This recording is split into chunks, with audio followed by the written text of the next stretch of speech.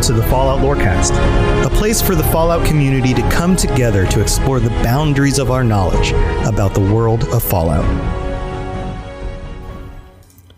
Welcome, Vault Dwellers, to another episode of the Fallout Lorecast. I'm happy to have you here for a very special episode. This is my little intro. I'm doing kind of a little preface here to let you know that this episode is different than any of the other ones I've done so far because I have a very special guest, Duke from Out of the Vault, and the episode you're about to listen to, we are talking power armor. And originally we decided, hey, let's talk through some ideas about some of the things we want to discuss about power armor, but let's also go through kind of a regular format and delve into some of the details about all the different power armor sets, etc. But we actually had so much fun talking about some of our ideas around power armor that we never quite got to the information. So we're going to hold that information hostage for now until a future episode where we'll delve into some more of the factual stuff about power armor. But I hope you enjoy the fun conversation, and it's a longer episode than I've ever done on this podcast. So I hope you enjoy the extended episode as well. As always, if you have any questions, please reach out at Fallout Lorecast on Twitter or falloutlorecast@gmail.com. And I hope you guys enjoy the show. If you have any questions about Nuka World, I'd be delighted to answer them. Welcome to the latest edition of the Fallout Lorecast. We're doing something a little bit different this time. I have a guest with me, Duke from Out of the Vault. How's it going, Duke? It is going well. It is a little bit later than I'm used to being awake, but the chance to come on your show is worth staying up for sure. Well, that's good. That's good. You go to bed a little bit earlier than I do. I'm an old man. I go to bed between 8:30 and 9 o'clock. Yeah. So cool.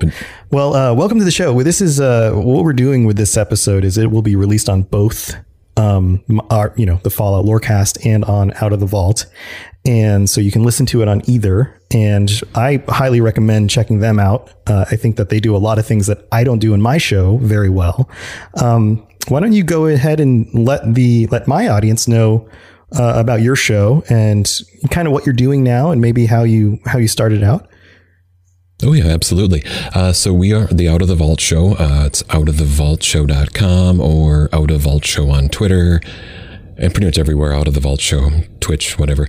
Basically, we are, at least right now, up until this point, we've been exclusively a Fallout 76 podcast.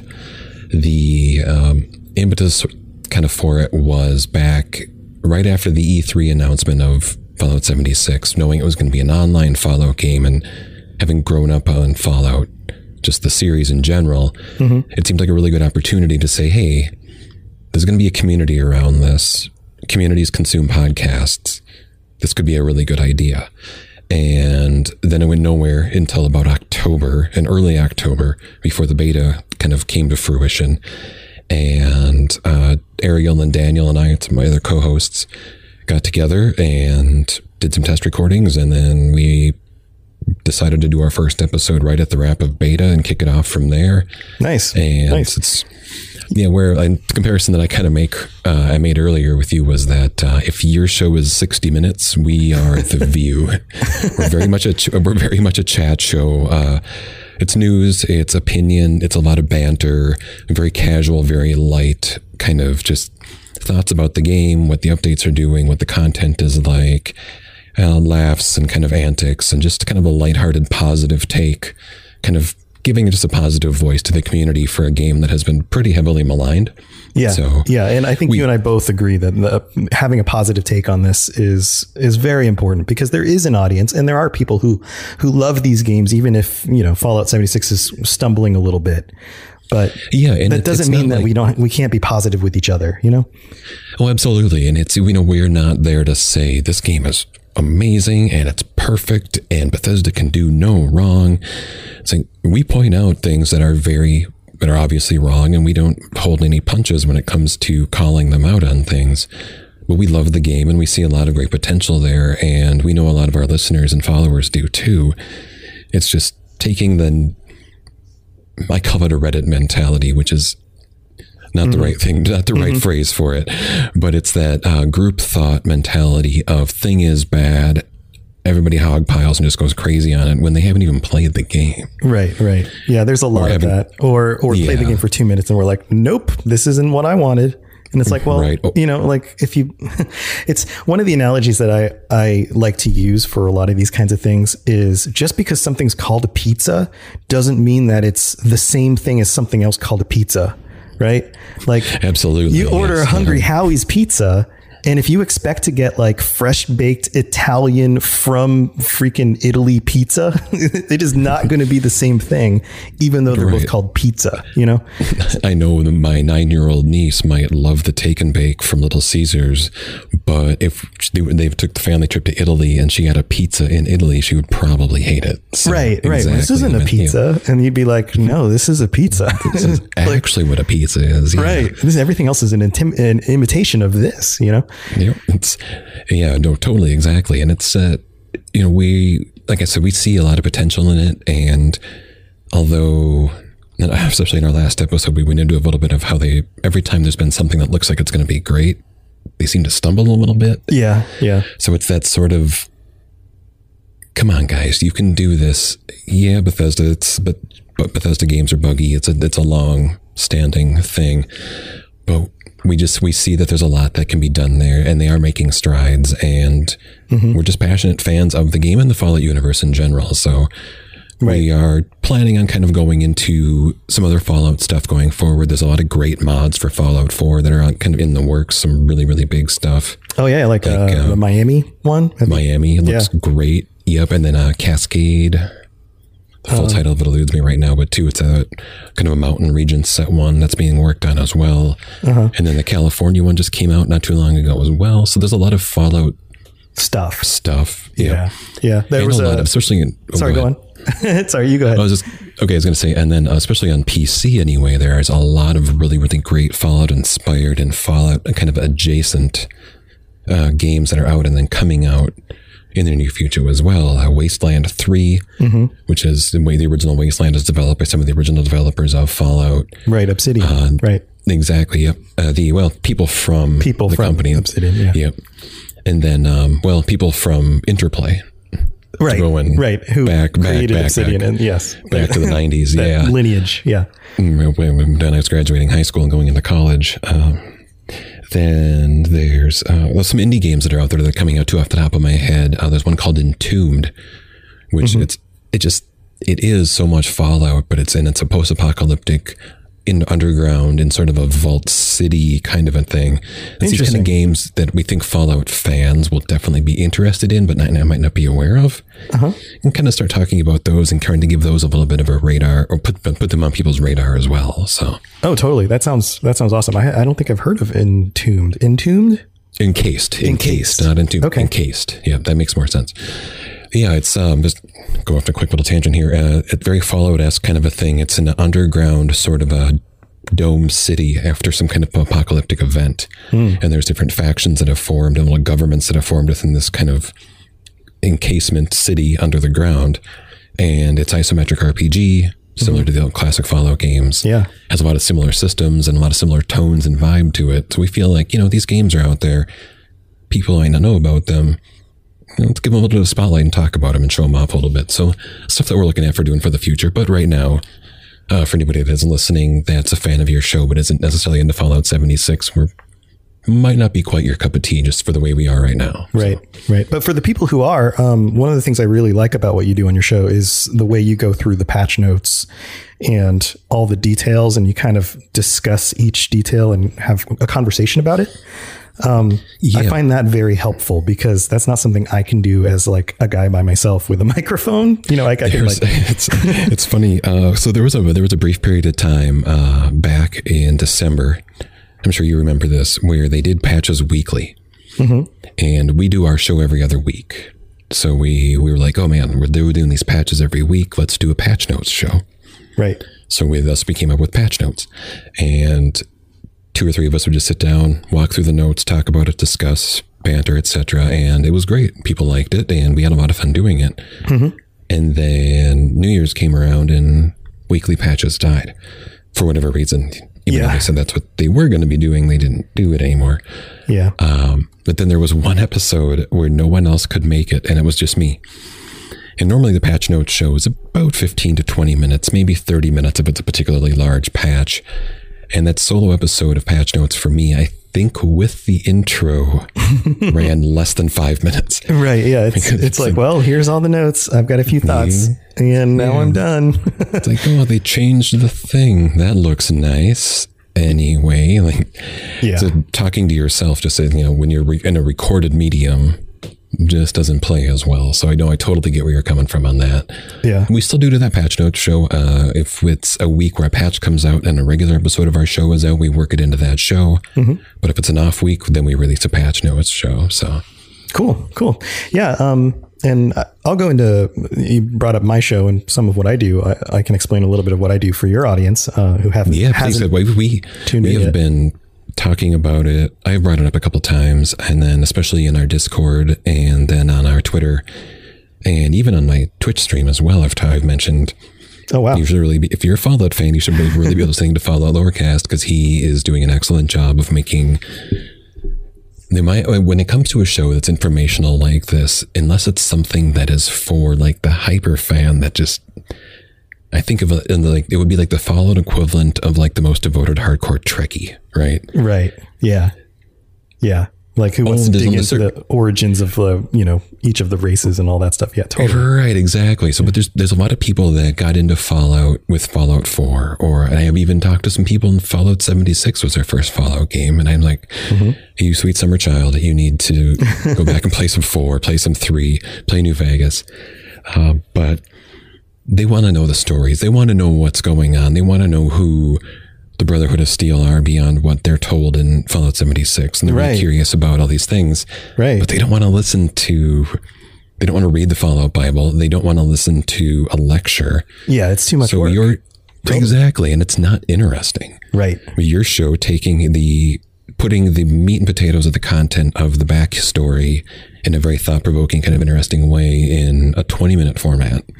Right. Is perfect for, exactly. It's bite-sized. You can listen to an episode on your lunch break if you're driving to work. My 15 minutes for me to get to the grocery store, I can start your show up right when I'm pulling into the parking lot. I can just kind of hang out, finish it off, and I'm good to go. Yeah. Yeah. So that I purposely keep the first part of the show to that kind of 15, 20 minute range.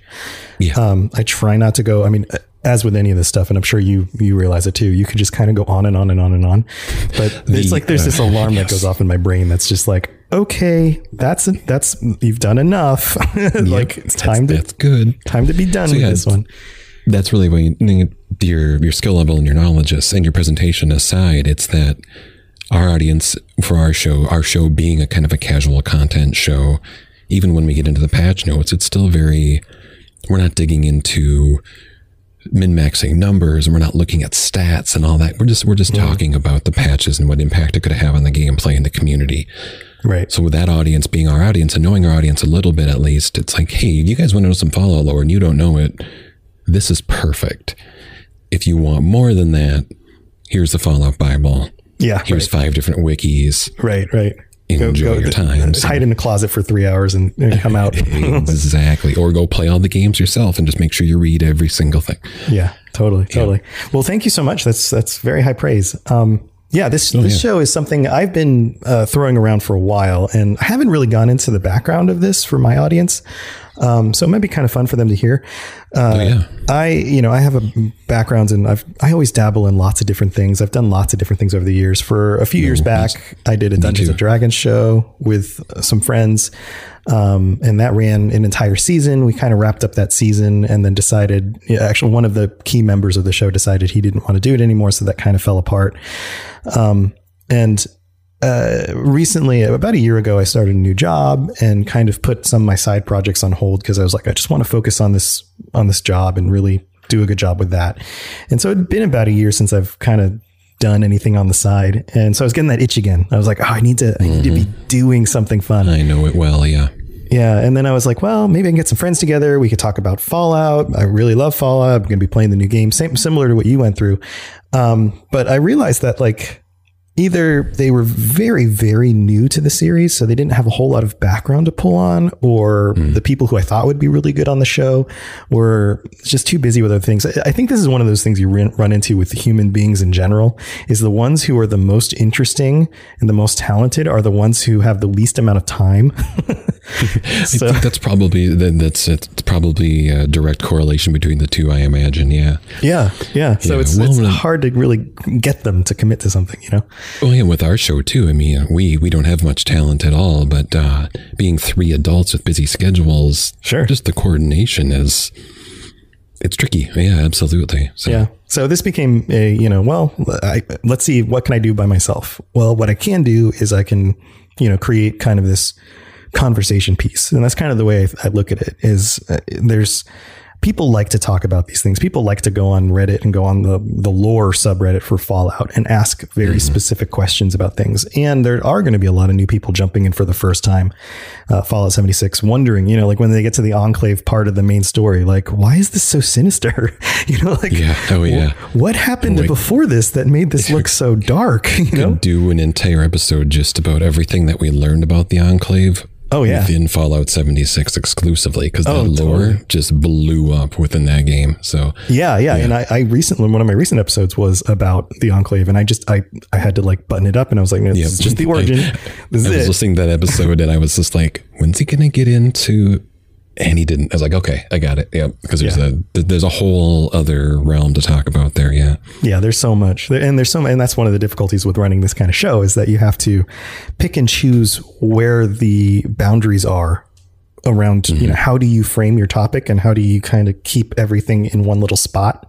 Because it's so easy to just rabbit trail, and you'll see me. You'll catch me as I go on some of these things, and I'll just kind of like start down one of the rabbit trails, and I'll go, but that's a whole nother big thing, and we're not going to talk about that right now. We don't need to dive into that right now. Yeah, that's another 3 hours of stuff that we've got our little 20-minute show. I'm going to stick with this one little thing. We'll get to that. There'll be time. Don't worry, we'll get there. we'll get there. Yeah. Well, that's the nice thing with your format though too is like your Brotherhood of Steel episode. I just listened to that earlier this week, and it was like, and again, much like the Enclave within the expanded lore of the Brotherhood of Steel from Fallout 76, there's enough content there and enough story and kind of character play where you could do a Brotherhood of Steel episode 2. Oh yeah. Where it's sort of, so about what happened with Mariposa and blah, blah, blah.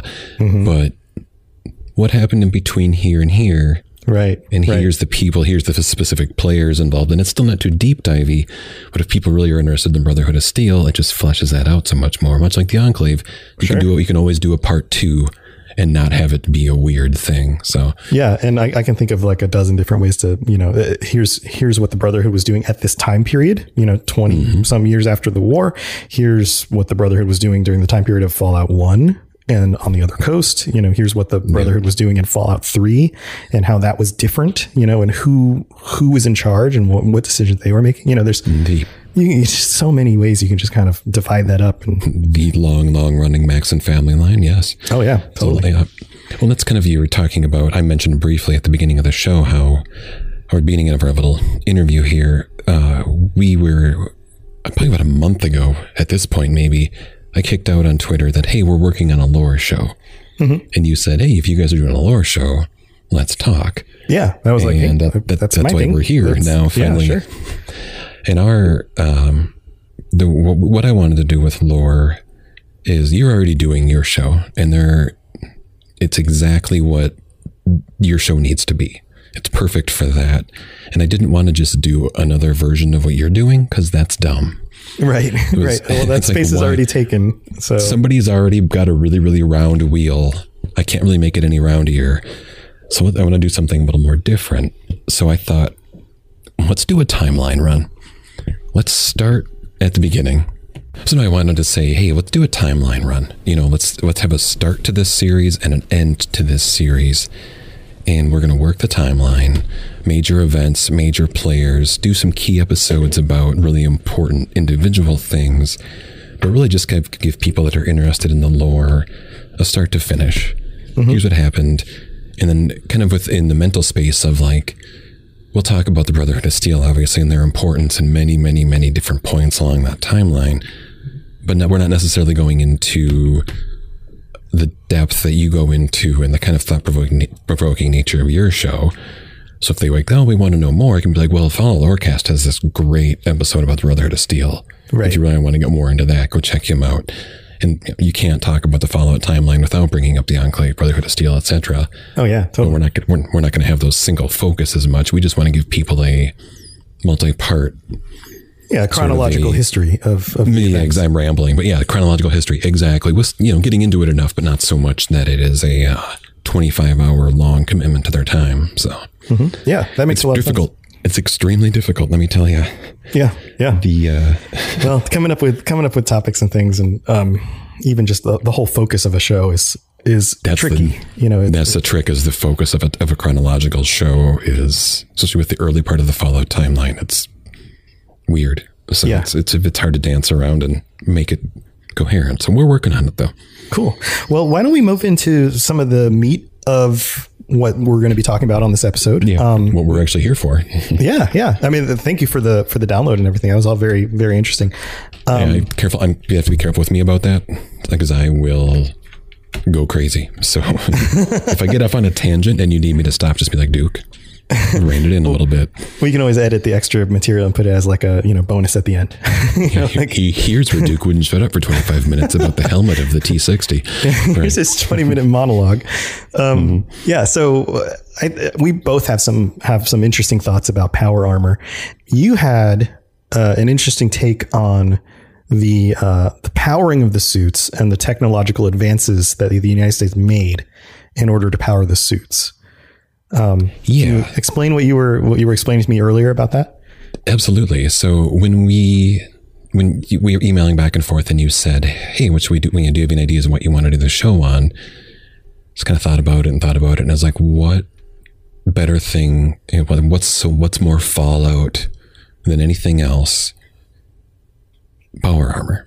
Yeah, the helmet is iconic. The profile of any one of the suits is iconic, and any fan of the Fallout series is going to see that and just think, bam, that's Fallout. And then they know it. And it's been a highlight of every single one of the games from the original Fallout right up through, 76 now too. Oh yeah. And on the game art and like the covers of the cover art, the games, right, and all that stuff.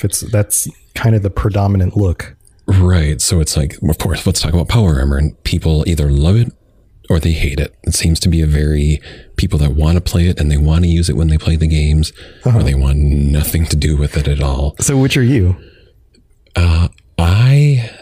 It's funny because in Fallout 76, I had to force myself to create a new character and start from scratch, which I just did this morning to get away from power armor.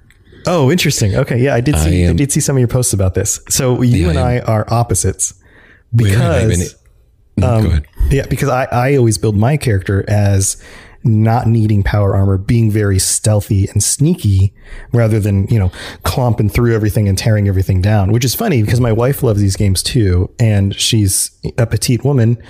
And the joke is that whenever she plays a game, she is like the biggest, smashiest warrior will ever. She's the berserker or the paladin, and they're doing it. Yeah. Yeah. She's going to run in the power armor and just clump things over the head until they die, while I'm going to hide in the shadows and snipe their heads off, Yeah. You're 300 yards away in a bush somewhere, right? Yeah. Yeah, totally. Well, it's funny then is Fallout 4 though. I had never, and all the times I played Fallout 4 for all the complete playthroughs I did and different mods and edits and things like that, I never played a power armor heavy character. Yeah, I didn't either. Yeah, I avoided it too. Yep. Yeah, that's interesting. But you switched for Fallout 76.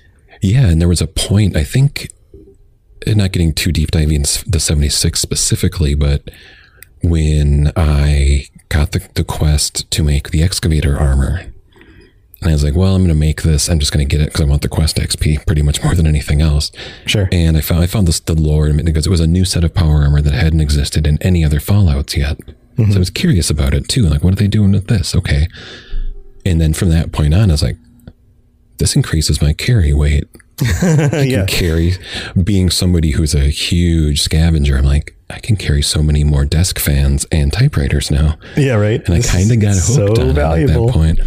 Sure. Right. So yeah, just this morning, I was like, I have a character that's at level 127. I've got all the mods in my power armor. I've got 2 different sets with jetpacks and all the shocks and the things. Wow. Yeah. I want to make a sniper character. No power armor, none of that. So I had to force myself to step away from it. So, but within the series as a whole, I never was really attracted to it. The design is fantastic, and I think it's really cool. Mm-hmm. And the kind of a point that I'm quite sure you're going to go into about the role of power armor emulating a sort of Arthurian knights kind of suit of armor. Of course, it's fascinating, but I never liked to play it very much. Yeah, yeah. I'm of the same originally of the same mindset. I have played more power armor in Fallout 76, almost because it's necessary to tank the damage of certain types of enemies. Yeah, radiation and stuff, you really need it. Yeah, yeah. But otherwise, I will put it away and just sneak around and then pull it out only when I need it. So let's go into the powering of the power armor. Yes, the original, the impetus for this conversation. So yeah, you've been thinking about what makes power armor interesting. Of course, it's the iconography and it's big metal suits and it's cool and it's human tanks, Right. But the thing that I think is one of the things I think is really, really fascinating about power armor from a lore standpoint is that when power armor was being developed in the mid 2060s, I think 2065, the US government said, we need mechanized infantry. We need human tanks, basically. Mm-hmm. So research goes out and their various research firms come up with various prototypes, and many of them fail completely. But through all these prototypes, a lot of material science, robotics advancements were made, and especially with the nuclear fusion technology. Right. In 2066, the first microfusion cell is spun off into civilian technologies. So in the world at this point has been the Middle East and Europe are destroyed. They've nuked themselves to high heaven because of the resource wars. They don't have any oil. Right. Everything. So the world is falling apart because there's not enough oil to go around. Right. United States and Mexico, and basically everybody needs oil. And suddenly, because of this development of this weapon of war, the United States doesn't have a power need anymore. Yep. But they've already got the Chinese threat. They've already done their business in Mexico. They've already got a lot of civil unrest within the country. But suddenly this one thing that is literally tearing the complete world apart just kind of goes away.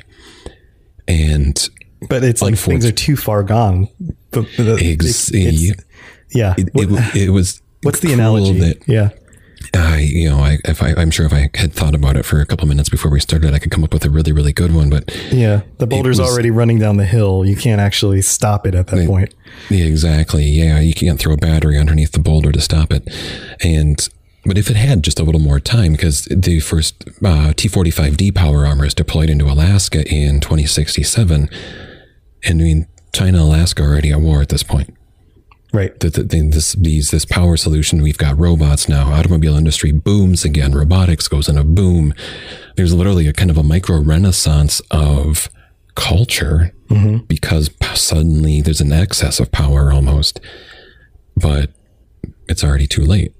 And if it had just been, you think about what we know of the Fallout universe is and how everything goes, if there was maybe another year or two before the bombs dropped, maybe if the power cells had gotten overseas, gotten in, China had actually been able to get their hands on those microfusion if they cells. back engineered it. Yeah. And then all of a sudden their power needs disappeared, would there still be the conflict?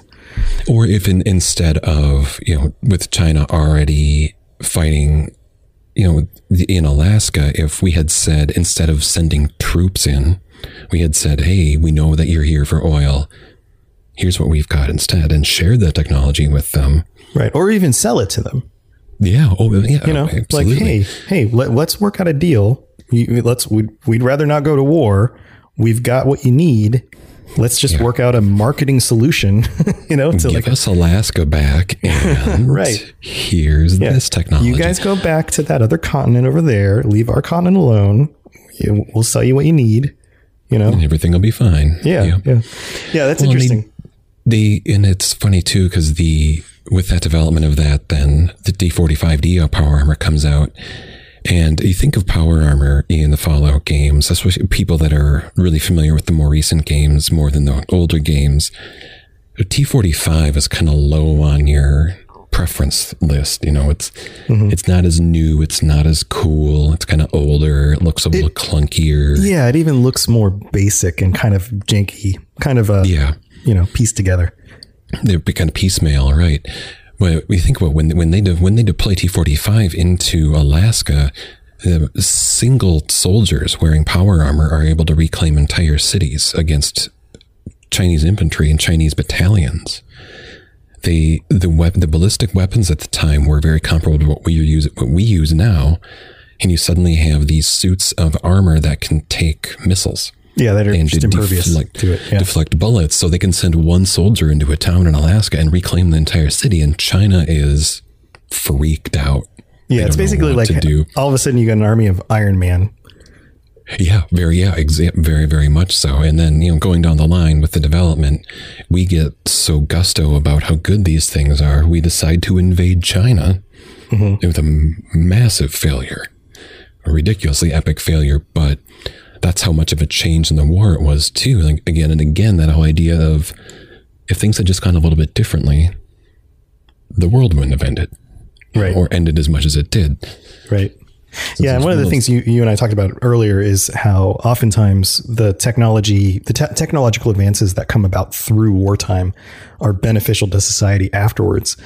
But in each of those situations, there's a world that exists after the end of the war. Society survives after the war. Yeah, right, exactly. Right. And in this case, that didn't happen. Didn't quite work out that way. Yeah. And I go to it in one of the earlier episodes, but the whole mystery of like who launched the first nukes, was it really the Chinese? Was it somebody else? And I'm sure the writers in the games leave that purposely vague. But like that one individual who probably could have stopped that from happening may have been able to save the world, and the world may have been able to bounce back from the brink. If they just use the technology that was already there. Yeah, that once that was a matter of 2 hours, I believe, in the lore, that once the first one flies, it's it was 2 hours. Everything's over. So yeah. When there's a whole other episode and going into what little bit we know about the Middle East and Europe too, but they were already kind of done for over there. So getting back onto power armor though. Yeah, that's my big thing is not only the iconography and how cool power armor is, but how deep it is in the lore from a very early on standpoint of it had a lot of implications for everything else that's in the Fallout games beyond being a military weapon and beyond the Brotherhood of Steel. But literally the development of it is what led to Mr. Handy robots and the fusion flea and all the fusion powered cars and all of that. So it has its roots really, really, really, really deep in the lore. And that's really what I find fascinating about it. So yeah, that's very cool. And then it connects to all those other things like the Mr. Handy robot that we also find as iconic about this world. Yeah. A 20-minute answer to a 5-second question. So no, that's fine. That's fine. I told you that's kind of how I am. So yeah, no, that's okay. You mentioned the Brotherhood of Steel and the Knights and that kind of thing. This was kind of the main point I wanted to discuss. And you can take this lore, you can take this world and kind of look at it from all sorts of different angles. And one of the angles I like to take a look at it from is from the standpoint of, I guess you could say more like a literature, like a literary critique kind of angle. And if you consider the development of video games and the building of fantasy worlds in that realm of like literary critique, then you have the kinds of games that were being built in the 90s. And very much you had the role-playing game was derived from Dungeons and Dragons, and you had orcs and humans, or you had medieval setting with knights and those kinds of things, right? That's where you started. And then you had games like Baldur's Gate and some of the other big RPGs that were coming out that were doing well. Then you have the development of this game, which was a risk because it was a setting that had never been seen before. Post-apocalyptic stuff, I mean, really hits its stride, I don't know, probably 10 years after the first Fallout game comes out in literature. Yeah, well, you think about within pop culture too. Yeah. When Fallout, the original Fallout game came out, I'm pretty sure on my dates here, and you can fact check on me this when you're editing it, but I believe the first Matrix movie came out maybe a year and some change after the original Fallout came out. Yeah, it was like 97, 98. 98, and then the Something Matrix like came out in 99. Mm-hmm. And so for like that whole, like, that movie was what was cool pop culture wise at the time. Right. And that's what video games this idea were at of the like time. what happens after society falls apart. And that sort of, there has been some stuff earlier on in that with William Gibson and or even the Terminator movies. Yeah. Like there's always some of that, but it really, even from a pop perspective, the literature, like the whole teen literature thing with like the Hunger Games and those titles that were this kind of post-apocalyptic but different perspective, like all of that stuff kicked off later. Yeah, all that stuff rolls out in the next like 10 years or so after Fallout. So going back to Fallout, the idea is that like it was kind of a risk to do something in this world that, or in the realm of video games that wasn't Dungeons and Dragons, medieval world or Space Marines. Those are the two, or killing Nazis. Like those are the three realms. And if you're outside of those three realms, it's a risk. Well, and just for a pop culture reference for the time, because we're pretty similar age, even the Shadowrun series, there were the role playing games, the tabletop game, was around at that point, but they didn't have any Shadowrun games. I think there was one on Super Nintendo that came out in the mid 90s. But I don't think even Shadowrun had breached into PC and kind of more kind of hardcore gaming. Yeah, no, that I may be wrong in that, but I don't remember that at all. So, yeah, it was really relegated to a very niche sort of a thing. Yeah.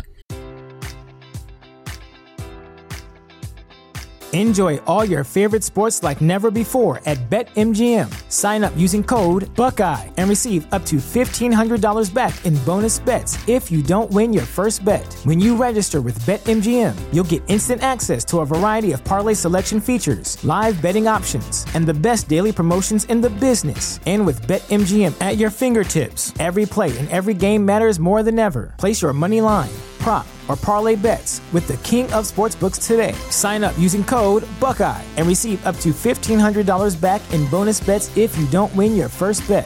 BetMGM and GameSense remind you to play responsibly. 21 plus and present in Ohio, subject to eligibility requirements. Rewards are non-withdrawable bonus bets that expire in 7 days. Gambling problem? Call 1-800-GAMBLER. In partnership with MGM Northfield Park.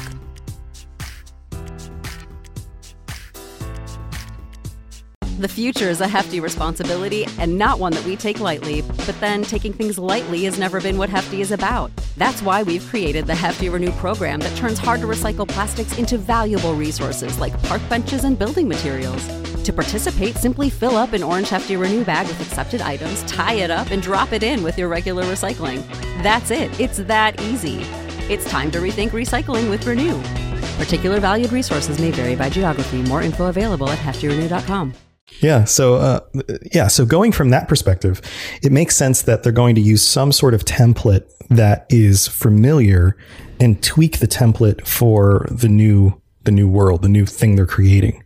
So this idea of, okay, we're taking a medieval setting or even the Space Marine setting. What's a commonality between the two?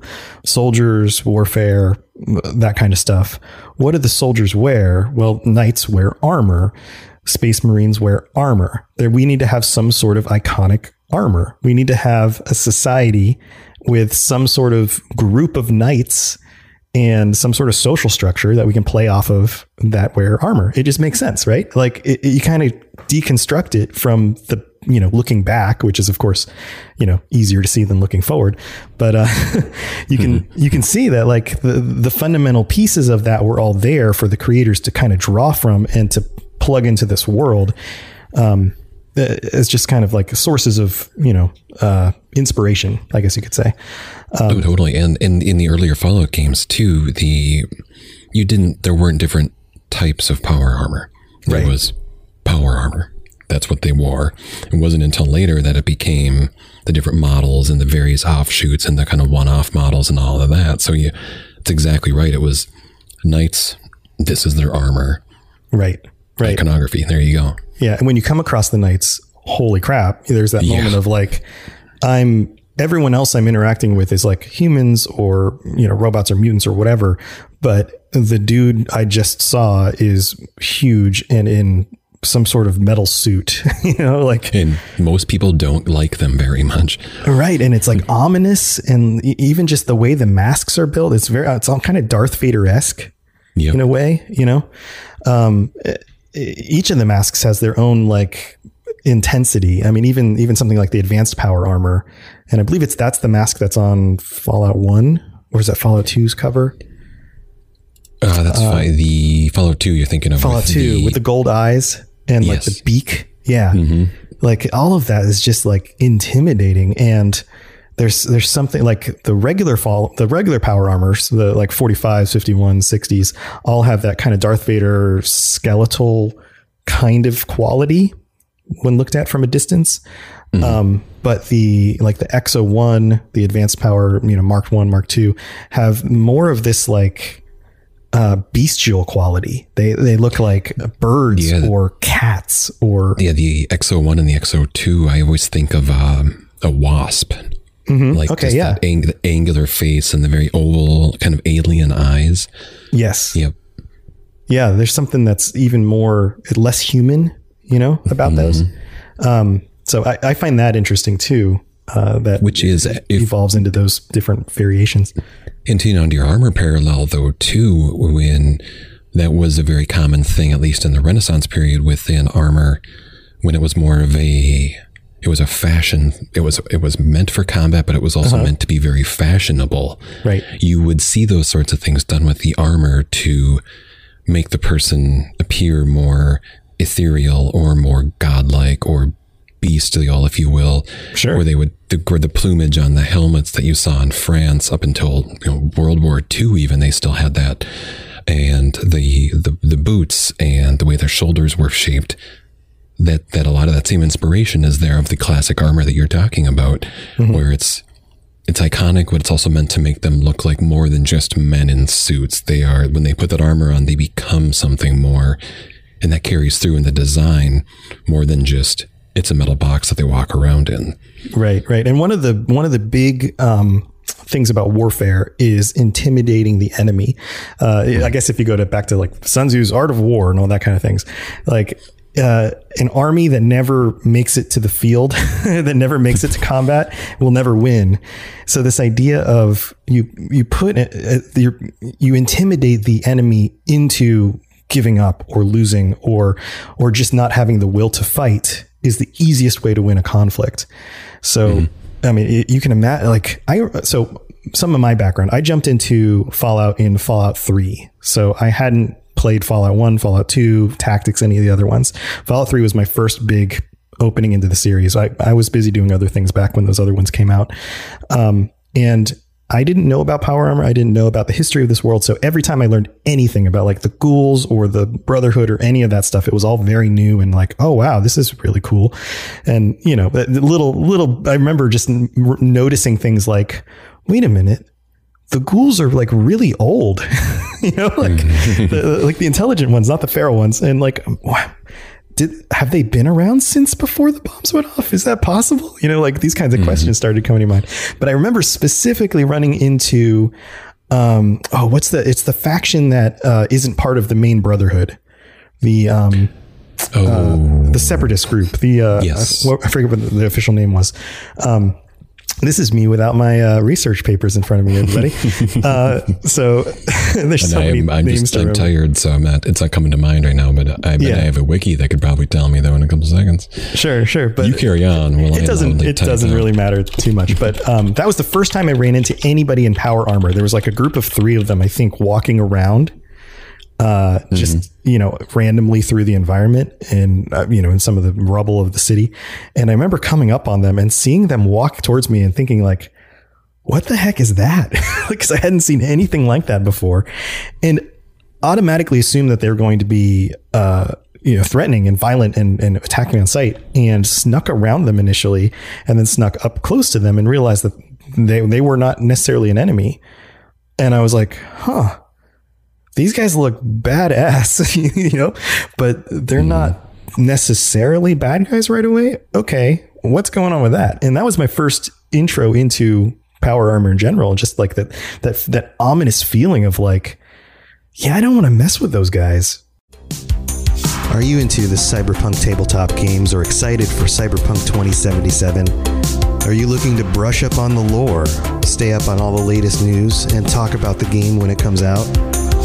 Check out the Cyberpunk Lorecast, a show from Robots Radio with me, your host, Robots. We'll go over all the details you need to know about the world, characters, and story of Cyberpunk.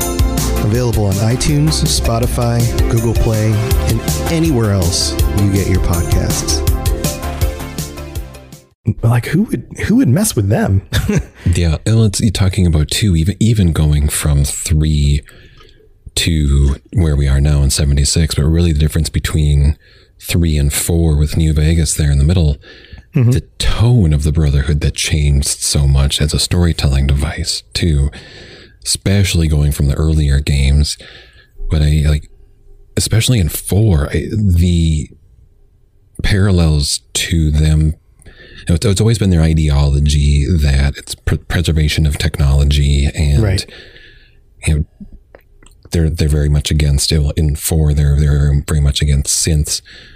But I almost feel like they drum up we're technocratic future Nazis element of the Brotherhood in Fallout 4. At least that's the spin I took on it. Yeah, that's very much how I felt about them in Fallout 4, and part of why I didn't side with them. Yeah, I was always kind of kill on sight to them because of my actions towards them. But in earlier games, it's not quite as heavy-handed as that.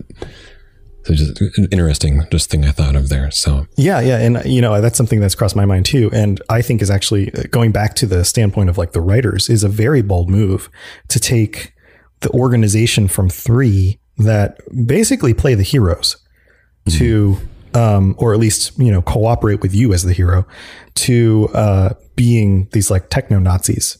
Techno-Nazis that have a flying ship, then they just show up wherever they want to show up, and then just killing everything. Yeah, flying doom ship. Yeah. Right. Yeah, there you go. Yeah, airship. It's interesting, and I think that plays to one of these bigger conversations we can have about humanity. But it's one of those things I notice, and I think this relates back to even game developers. That I was a philosophy major in college, and so I play with ideas in my head all the time, even when I don't even realize I'm doing it. And then I noticed similarities and patterns.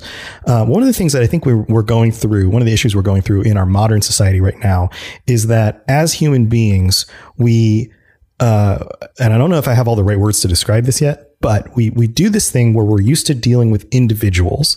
And when we deal with a group, we treat them along the same lines we would an individual, as if they are of one mind and one set of decisions, and they stand for one thing. And you can't do that. Well, like, so for example, a game developer is made up of a marketing department and the financial group that runs it, and investors and developers and game designers and all these different groups. And to say that like, oh, that bag issue with Fallout 76 means that they're no longer the company that we love and we believe in. No, that bag issue means that the marketing and financial department of Bethesda is doing some things that are anti-consumer. That's what that means. It's very specific. Those individuals, not even those departments, the individuals who made that decision are doing something very anti-consumer. That says nothing about the development team. It says nothing about the game designers. None of that stuff. Those this is the kind of stuff we go into on our show. Yeah. The negativity there. No, I think it's what I call being a child of the 80s. It's a G.I. Joe to Cobra mentality. Right. Yeah. Everything's black and white. Everything's one or the other. And it's just not that way. Things are more nuanced than that. And when it comes to an organization like the Brotherhood, the leadership of the Brotherhood in Fallout 3 is different. There are different individuals making different decisions than the leadership of the Brotherhood in Fallout 4. It's different people, different time, different place. So to say that the Brotherhood is good or bad, or is, good or evil, it's too whitewashed. It's not. Individuals make good decisions and make bad decisions. But an organization itself, unless its ideology shifts and then everyone agrees to that ideology, you could say that ideology is a moral or amoral ideology, right? But you can't say they're necessarily bad. And this is one of the things I tried to get to with the Enclave. Like the idea of the Enclave early on, if you look at it from their perspective, if you really do have the worldview that everyone else has been infected and you are the only pure humans left, and it's important to maintain pure humans and get rid of the potential for infection, then it makes sense that you would want to basically cleanse the earth of any other threat to that pure gene pool. It makes sense. Now, and it's all about perception and your standpoint on it. Yeah. Right. And the things you believe. If you don't believe that those people are people anymore, then that makes sense. Or if you have a different kind of mission. But that doesn't mean it's necessarily good. It just means that it's justified. Using that as an example, the very, very easy devil's advocate side of that would be, there were people within the Nazi Party who very much believed their mission was the pure good thing to do for the good of the future of their people. But, but there's also the parallel, like you said, though, too, to saying the Brotherhood is good or evil. Not everybody that was in the Nazi Party was necessarily an evil human being. I have relatives on both sides of my family that were technically Nazis. They're not bad people. They weren't killing people wanton left and right, wreaking havoc. They were fighting to defend their families against Russians. Right. So their reason for war is different depending. There's a lot of nuances and things that go on there. So especially when an organization like the Brotherhood of Steel exists for well over 200 years. Yes. Things change hands, leadership changes hands, the mission changes, the location changes. So they're not bad guys or good guys. It just happens to be where they are at the time and who's calling the shots. Yeah. And I think that's important. I think we don't take enough time to admit that there is nuance. It's so easy to just whitewash things. And I think it's just a basic human, it's an evolutionary advantage, because if we always think the worst and if we always make black and white decisions, then we're more likely to get ourselves out of trouble rather than sit there and ponder like, is this a good tiger or a bad tiger? You're eating, you're dead, right? Like, it makes sense. But in the modern world, things are different, and some of us have the time to actually, throughout our lives, really dig into the nuance of things and try to understand the way things really are. Yeah, we have those opportunities to ponder the tiger. Yes, but exactly. Then speaking about it though, in an entertainment format though, too, being a video game or a movie, or probably less in literature, because there is more of a time to really get into the depth of the characters that you can't necessarily in a 90-minute movie. You almost need to have that easily translatable black and white. Mm-hmm. You have to have a bad guy who's a bad guy, and you have to have a good guy who's a good guy, and they might have a shade of gray in there somewhere, but you can't have people questioning is he really that bad of a guy when the hero goes to kill him? Right. Because people won't be entertained by that. And the same thing kind of happens within the games to a point too. They need to have a little bit of a nail on the head, but still give the player that choose your own adventure, make your own mind up about this, but sort of steer them a little bit. At least that's how I feel about it. Mm-hmm. Yeah. And there's so much more we can go into all that. We're talking about power armor, right? That's kind of what right. We started with power armor. This is what I thought might happen. You can't talk about Brotherhood to power armor without talking about the Brotherhood of Steel, because they are power armor. They're kind of defined by it and with it, and are connected at the hip. Physically, really quite literally and physically. And speaking of, I could go into a whole thing about some of the early designs of power armor and how the pilots in these suits, if you want to call them pilots, were literally sealed. inside of these suits of armor, they didn't have waste recycling systems in them, and they didn't have a lot of the comforts that they have in the future models. And it's one of those, I love war documentaries and things that give you a very, very raw perspective on what it was really like to be in some of these horrible, horrible scenarios. Yeah, me too. So if you think about someone that gets put into the front line against China in Alaska in one of the earliest models of functional power armor, and they are dumped alone into a city where they are literally having missiles fired at them, and there's an entire section of this Chinese army that is trying to kill one individual, and you are locked in this highly advanced yet metal container, and you're sweating, you're covered in your own feces and urine. You are, only it's the idea of if anybody knows anything about ancient warfare, especially within Roman warfare, and in a lot of those writings, they write about how people got so scared they would defecate themselves out of fright, and that's a very normal human thing to do. We just think it's kind of weird. Yeah, but it happens. Animals, all sorts of animals do that. Yeah, exactly. So you think about the position of this one person that's one of the first people to put on one of these suits and really take it into combat, and how incredibly horrible that must have been. Like, that is just gross, it's like, but at the same time, you are a walking god at the time. So it's a really cool mental place to think of, like, what did that person feel like when they got dropped in?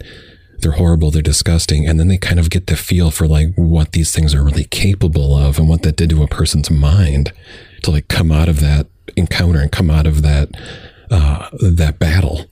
Yeah, that's a really interesting perspective. I hadn't thought of it that way. Yeah. You kind of think about that. It's the kind of things that I put my, like, when I think about the early development of the power armor and the parts of the war and that sort of mental, the human element of it. It's like that had to be a thing, like the first person to went into space. Yeah. And the first person to break the sound barrier, Chuck Yeager, the first guy to put on power armor in combat. That must have been a hell of a thing.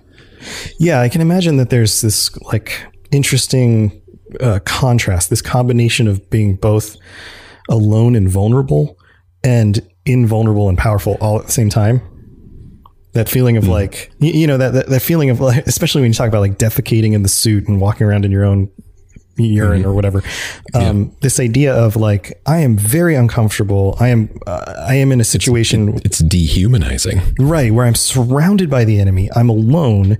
And I've basically been thrown back into the part of my brain that I dealt with as an infant. Right. Where I'm like dealing with being in a new environment. I'm defecate on myself. And then yet for the most part, I'm invulnerable, and I'm realizing that I have these powers and abilities that I never had before. It's this, I'm sure it just opens psychologically. It just kind of opens you up for some potential significant change. Yeah, I'm sure those people were really messed up afterwards, but it's that taking that first missile to the chest and realizing that you're okay, and maybe you did some testing and some training on it, but when you're in the heat of the moment and you realize that, hey, this is actually working, that must have been a hell of a rush, Yeah, totally. Yeah, really, that's a really cool perspective. Yeah, and from the show that I like to put the listeners in a situation where they imagine being in a certain place at a certain time. So I think that's a really, really cool one. And, what I like to do with the show normally is leave people with a question, and we're at almost an hour now in our conversation. So why don't we cut down a lot too? Yeah. Well, it's cool. But why don't we leave everybody with a question and then some information on how to get a hold of you or how to get a hold of me and kind of follow up with us. So to kind of close out the episode, the question that I'd like to pose for the audience is putting yourself in the place of a soldier in power armor, one of the first soldiers in power armor. If you were in that situation, how would you feel like you would handle it? Are you the kind of person who would, let's paint it even more clearly. And you can help me out with this, Duke, if you want, but I like this. I like the view of you are an individual soldier dropped into a city, and in front of you is an entire Chinese army. You have been dropped into this city, and your mission is reclaim this city. And there's a battalion of tanks and infantry and whatever else that they have there who want to do nothing but kill you. Right. And you've got your T-45, you've got your laser weapons, you've got whatever you were given in that situation, and the knowledge that the people who put you there believe that you by yourself can completely handle this situation. That's it's a wild, like, again, I'm thinking I'm pooping myself and shaking. That's me. Like, getting it's the training and the testing and the training that the people are given within the power armor. It's a really, really powerful thing. But man, I have to imagine that first time they look up and the snow settles and the dust clears and you're looking down the ranks of a wall of Chinese armor. Mm-hmm. You might start doubting the suit that you've got on there and maybe doubting your training a little bit. Yeah, it's intimidating. Sorry, go on. I was just going to say it's intimidating. So yeah, I would in that situation, I would hope that I have a mini nuke launcher and some ordnance to thin out the enemy as fast as possible. Because I can imagine even being able to shrug off missiles, you get hit with enough stuff, eventually it's cacophonous and you can't get back up. You can't actually do anything. It wasn't foolproof. They certainly lost people in it too. So sure. But just like in World War I, the first time a tank shows up or the first time a machine gun shows up, the enemy usually doesn't know how to handle it yet. Yeah, so it's a whole another show about tanks in World War I. Don't even get me started, sir. Yeah, you've got the advantage of like the enemy not being aware of what this is in front of them and what it's capable of. So I think you've got a little bit of that on your side. But yeah, I can completely see it being intimidating. So I guess the question is, what would you do? Like, as listener, what would you do in that situation? How would you handle it? What ordinance would you bring with you? Would you plan out the situation? Would you just go in and say, well, this is what I got. I'm good to go. Do the superhero landing in and charge right up to him? Right. Like, how do you manage that? How do you feel in that situation? I don't know. I think it's one of those things that's particular to the individual. Oh, totally. And then just to expand on what would you do and how would you prepare for it? The kind of thing I brought up earlier is just try to really sit down. And if you're really into these games and you're really into this lore, really try to think about it in a very realistic scenario and put yourself in the mindset of that person and what that must have been.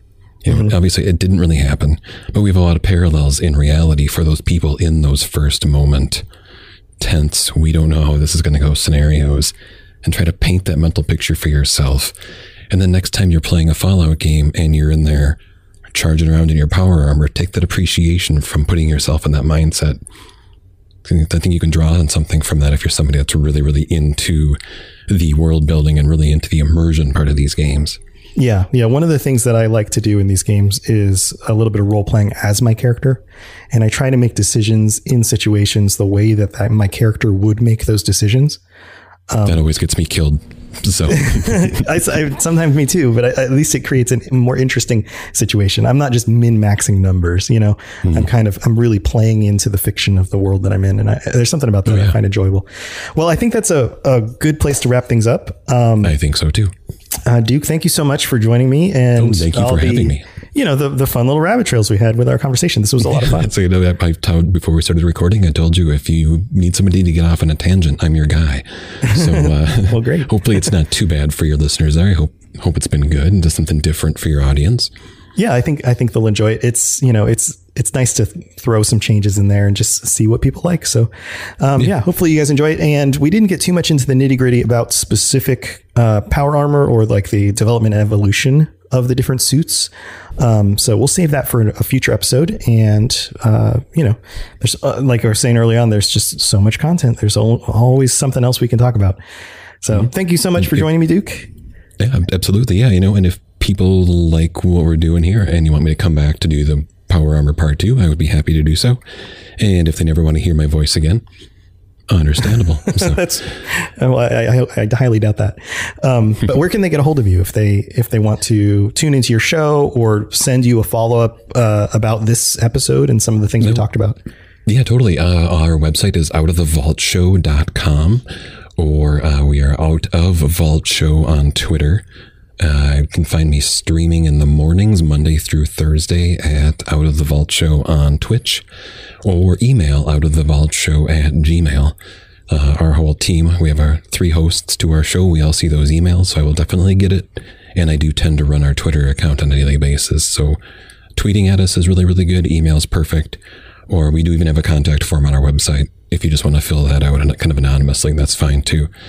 So awesome. Yeah. And you're very, very active in all of those different places. I really try to be engaging with people and trying to get on there. You know, I started streaming not too long ago, but I've been streaming a couple hours a day, just playing 76 and having fun with it. And, we do a new episode every other week. We're our own lore show. It's called People's History of the Wasteland. That should be starting up this week, where we're kind of marching through the timeline in a chronological order of the events and history of the Fallout universe. So we do have weekly shows. It's our main shows every other week. So cool. Yeah, hope people come check it out. And if it's not your style, that's totally fine. You know, it's not for everybody. But at least give it a shot. I think you might like it if you're into Fallout 76 especially. Awesome. And if you are trying to get a hold of me, of course, you can reach me at Fallout Lorecast on Twitter, or send me an email, falloutlorecast@gmail.com. Those are the easiest places to find me. And similar to Duke, I've been streaming in the evenings, starting at like 9 o'clock, which would be normally now when we're actually recording pretty late, at twitch.tv/falloutlorecast. Like I mentioned in all my other episodes, I love, and I'm sure you feel the same way, Duke, just kind of hanging out with the community and having conversations while playing games with people. That's just kind of the whole point of the whole thing, is just, connecting with other people and enjoying the things we enjoy together. There's just something so cool about that. Yeah, that's a big thrust of our entire brand, if you will, is positive community interaction, community building. Like I said earlier, it's the being a positive voice in what was early on a very negative sea of commentary behind a game, and just bringing people together that want to play it and want to love it, and not feel like they're getting attacked because they like a thing that other people don't like. So that's really our brand. That's our message. Awesome. Well, that's a good note to head out on. I think you and I are both in very high agreement about positivity in the community. So that's great. Yes. Thank you so much for joining me. Thank you for having me. It's been a lot of fun. I hope we do get a chance to do it again sometime in the future. Awesome. Me too. And until next time, Vault Dwellers, make sure to clean out your power armor, and I'll see you on the next show. Thanks so much. Later, folks. Cultural database accessed. Quoting New England poet Robert Frost. Freedom lies in being bold. Why don't we ask the newcomer? You support the news? This week in Fallout 76, things have been kind of quiet on the patch front. As far as I know, they're still working on the next update and stuff that's going to come out with that. Like I mentioned in the beginning of the show, if you are looking for more information about the patch notes and all the stuff that's added in there, check out Out of the Vault. They do a really great job summarizing a lot of that content. But for me, I've spent some time doing the daily quests, trying to earn some more atoms in Fallout 76. And one of the things, you know what? I finally broke down. I made some purchases on the Atom Shop. I decided that I had a really nice suit of combat armor that I was using most of the time because I prefer to go around sneaky mode, and I only pull out the power armor when I really need it. And I bought the camo version of the paint for that armor. I also have been tracking down some other mods and things for the weapons that I prefer to use, and I finally got enough perks set up to be able to add on the third claw. It's in my Death Claw fist thing. I really, really love that. The one I have has extra damage for robots, so it's particularly interesting. It's kind of tragic that I have to go around killing robots, being that I go by the name Robots sometimes, but it's been very useful in situations where I'm dealing with lots of robots to, claw them down real quick because it's a medium speed. It's not like stabby fast speed, but it works pretty good. The damage bonus works great, especially when I get that sneak. I get sneaky mode up on them and just get them in the butt with my Death Claw. Works pretty good. I'm having a lot of fun with that. I even got some time this weekend to play during the day on Sunday and did some Sunday daytime streaming.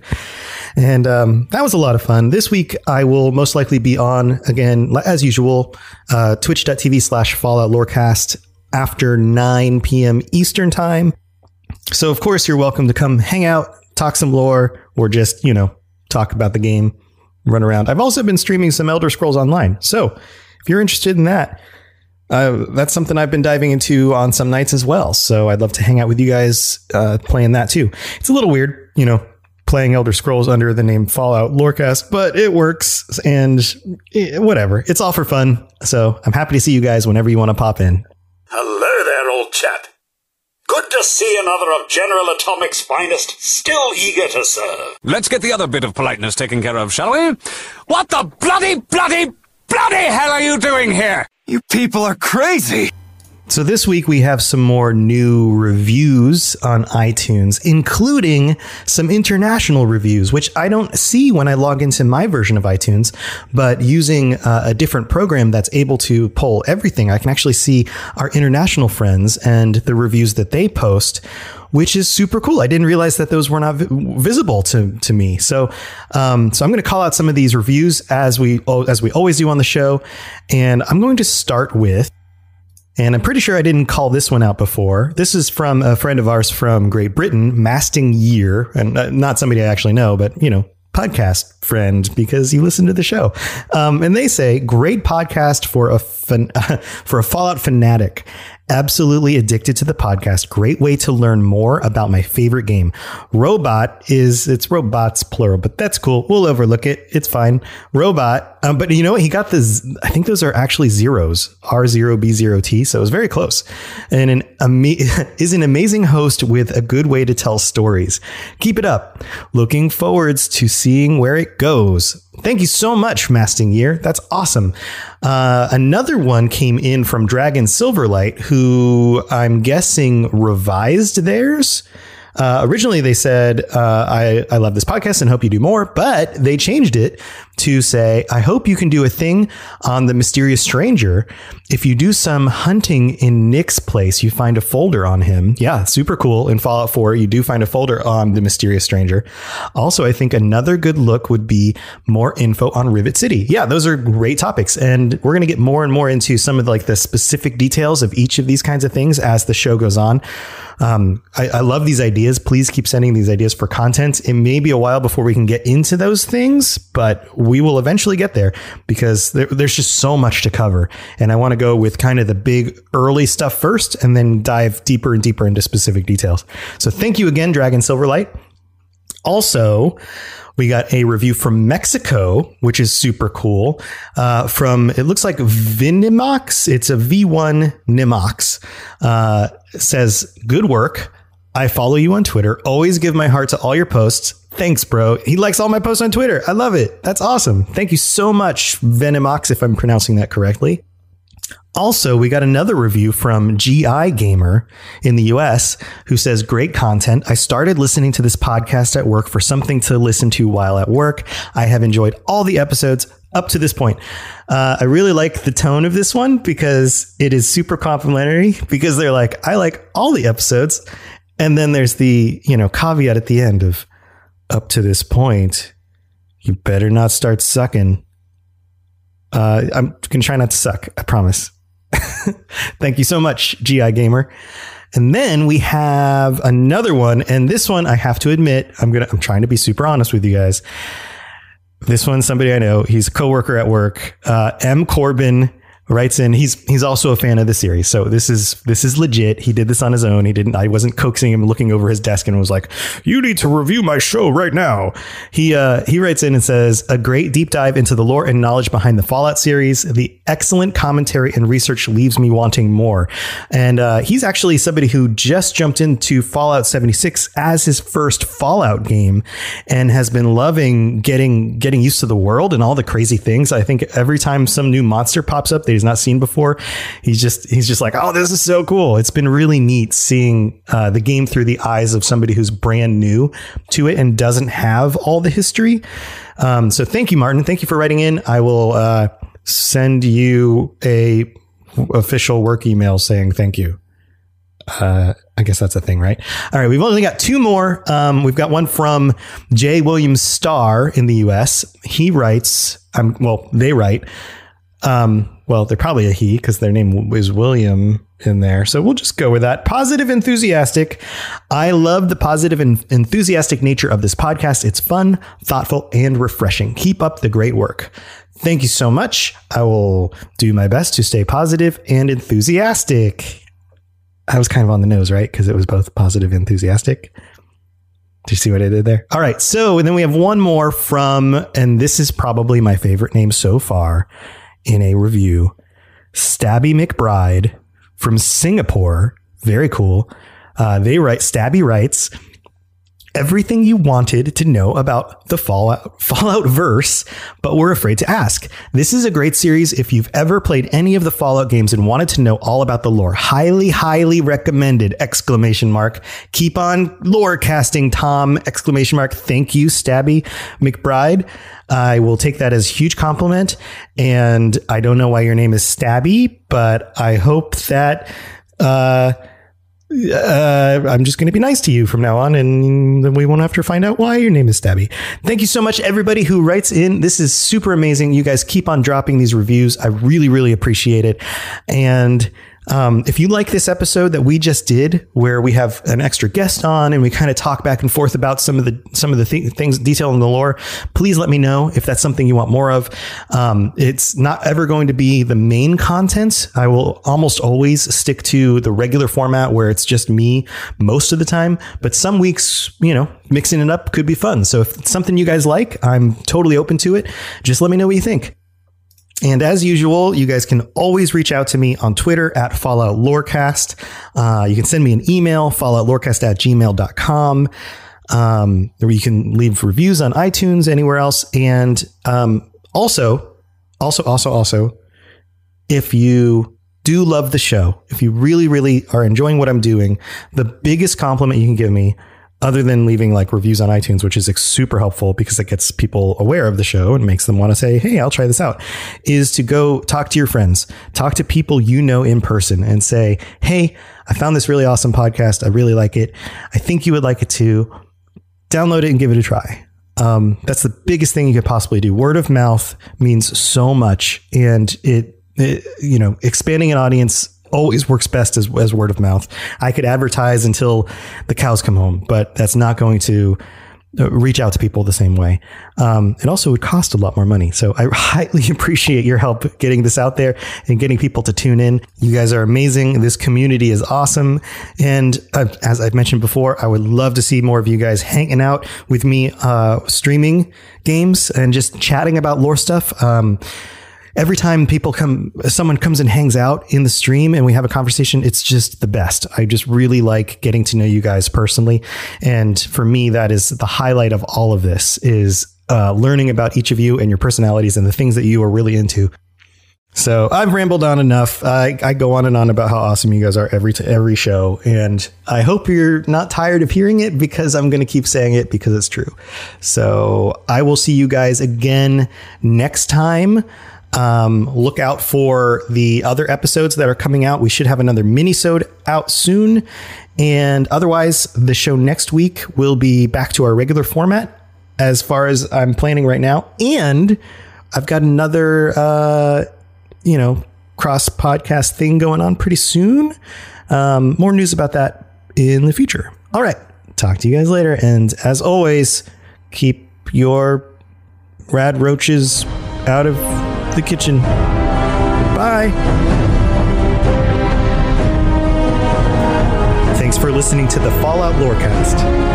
All sounds and music are owned by Bethesda Softworks, and no copyright infringement is intended. If you have something you'd like to contribute to the show, please contact us at falloutlorecast@gmail.com, or follow us and post some messages to us on Twitter at Fallout Lorecast. And if you'd like to support the show, tell a friend, or check out the rewards you can get for becoming a patron at patreon.com/falloutlorecast. I really appreciate you listening, and I'd love to hear from you soon. Enjoy all your favorite sports like never before at BetMGM. Sign up using code Buckeye and receive up to $1,500 back in bonus bets if you don't win your first bet. When you register with BetMGM, you'll get instant access to a variety of parlay selection features, live betting options, and the best daily promotions in the business. And with BetMGM at your fingertips, every play and every game matters more than ever. Place your money line, prop, or parlay bets with the king of sportsbooks today. Sign up using code Buckeye and receive up to $1,500 back in bonus bets if you don't win your first bet. BetMGM and GameSense remind you to play responsibly. 21 plus and present in Ohio, subject to eligibility requirements. Rewards are non-withdrawable bonus bets that expire in 7 days. Gambling problem? Call 1-800-GAMBLER in partnership with MGM Northfield Park.